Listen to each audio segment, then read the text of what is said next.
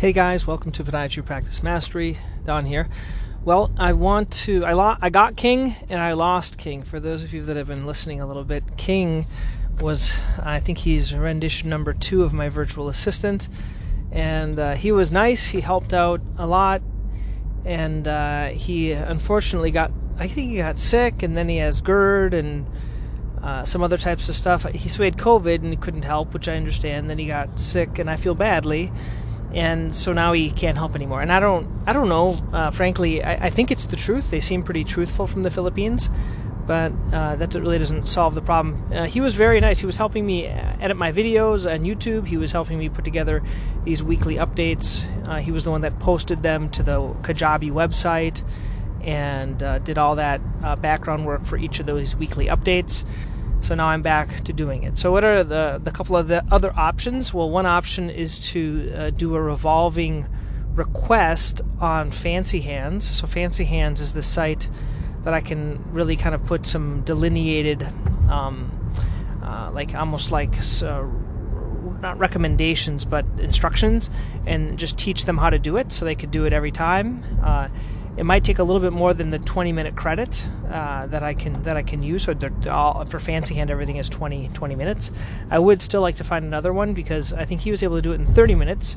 So if I'm paying him, it was $5 an hour, so it was $2.50, which was worth it. Whereas I think Fancy Hands will be at least double that. So that's the next thing is trying to find another King. He is part of a virtual assistant kind of site, so if anyone knows any other good places to get virtual assistants, let me know. But this next Podiatry Practice Mastery, I'll be sending it out.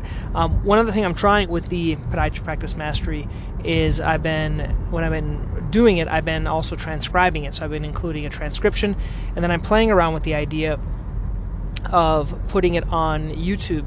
The only reason because it's the same content, and it'll only take extra work posting it. So if I can find a good who that can post it for me, that would be a really good idea to post it. Because this is what I realize is that people that listen to podcasts, so there are about 20 people, they probably listen to other podcasts. That's why they listen to my podcast, and they tend to be younger. But people that don't listen to podcasts, they may like YouTube or they may prefer emails. So the goal is to have multiple routes for your audience, and that's the same thing with the clinic.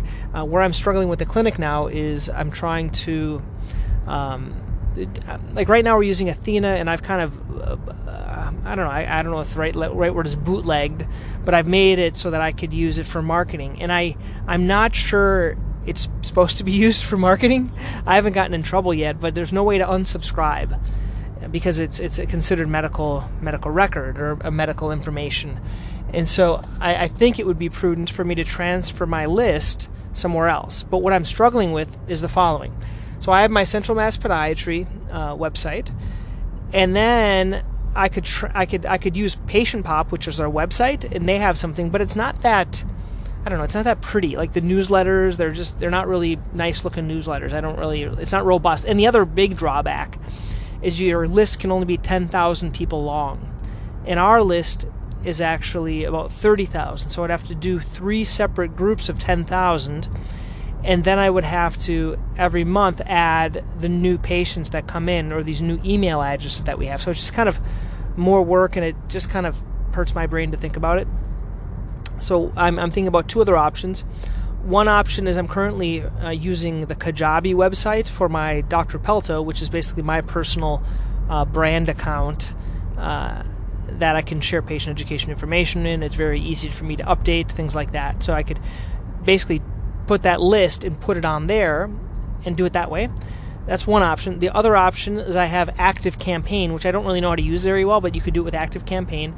And then the third option is I could use Keep, which is a totally new system, kind of like MailChimp, but it's the old Infusionsoft. And this is what most of the people I know. The benefit to Keep, in my opinion, is that I can you can do emails and text messages at the same time, and that's attractive because within my record, my medical record, I can do that. But with with Kajabi, I don't quite know how to do the text message component. I don't know if that's availability. I know ActiveCampaign it is, but both of those are going to be I'm going to have to pay, right? So right now with Athena, I'm not paying extra for that huge list that I have. And so whereas if I transition it into my Dr. Pelto or my Keep, I'm going to pay upwards of like $500 a month just to have that big of a list there and to be marketing to them. Now, I do think that I could market to them better. Most of the other people that are doing this, they're doing a weekly message to their list, and I think I could get a lot more patient interaction. So anyway, I'd like to know what you guys think. And once again, if you haven't joined Podiatry Practice Mastery, please join. There's I added some new resources, and I actually added a new section in there on collaboration. So we're going to be collaborating about plantar fasciitis at this reading or at this podcast episode, and I'm trying to have people kind of put things together in there. Okay, great guys. Okay, have a good one.